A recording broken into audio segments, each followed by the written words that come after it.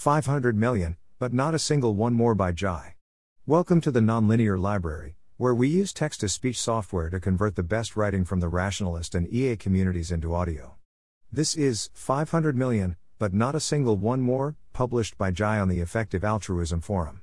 This is a link post for http://blog.hybit.com/p=413. We will never know their names. The first victim could not have been recorded, for there was no written language to record it. They were someone's daughter, or son, and someone's friend, and they were loved by those around them. And they were in pain, covered in rashes, confused, scared, not knowing why this was happening to them or what they could do about it, victims of a mad, inhuman God.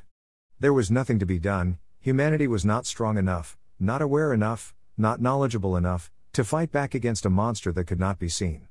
It was in ancient Egypt, where it attacked slave and pharaoh alike. In Rome, it effortlessly decimated armies. It killed in Syria. It killed in Moscow. In India, 5 million dead. It killed 1,000 Europeans every day in the 18th century. It killed more than 50 million Native Americans.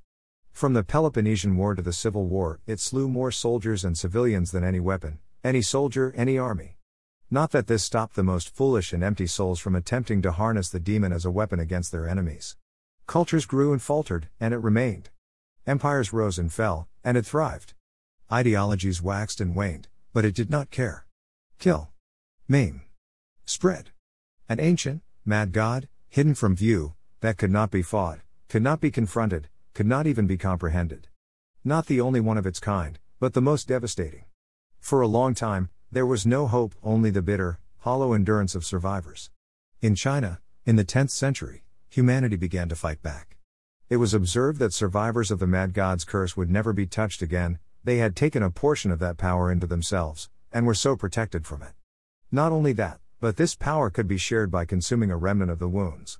There was a price, for you could not take the god's power without first defeating it, but a smaller battle, on humanity's terms. By the 16th century, the technique spread to India, then across Asia, the Ottoman Empire and, in the 18th century, Europe. In 1796, a more powerful technique was discovered by Edward Jenner. An idea began to take hold, perhaps the ancient god could be killed. A whisper became a voice became a call became a battle cry, sweeping across villages, cities, nations. Humanity began to cooperate, spreading the protective power across the globe, dispatching masters of the craft to protect whole populations. People who had once been sworn enemies joined in a common cause for this one battle. Governments mandated that all citizens protect themselves, for giving the ancient enemy a single life would put millions in danger. And, inch by inch, humanity drove its enemy back. Fewer friends wept, fewer neighbors were crippled, fewer parents had to bury their children.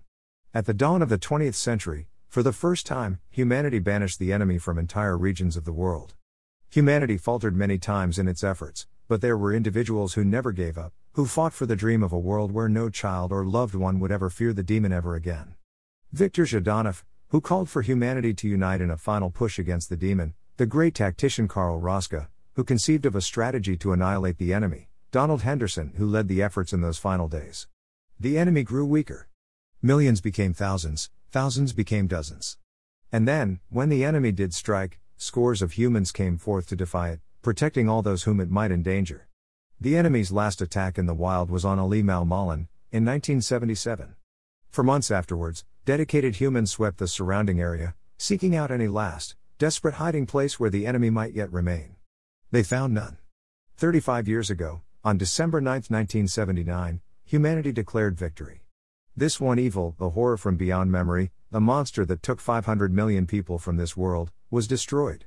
You are a member of the species that did that. Never forget what we are capable of when we band together and declare battle on what is broken in the world. Happy Smallpox Eradication Day.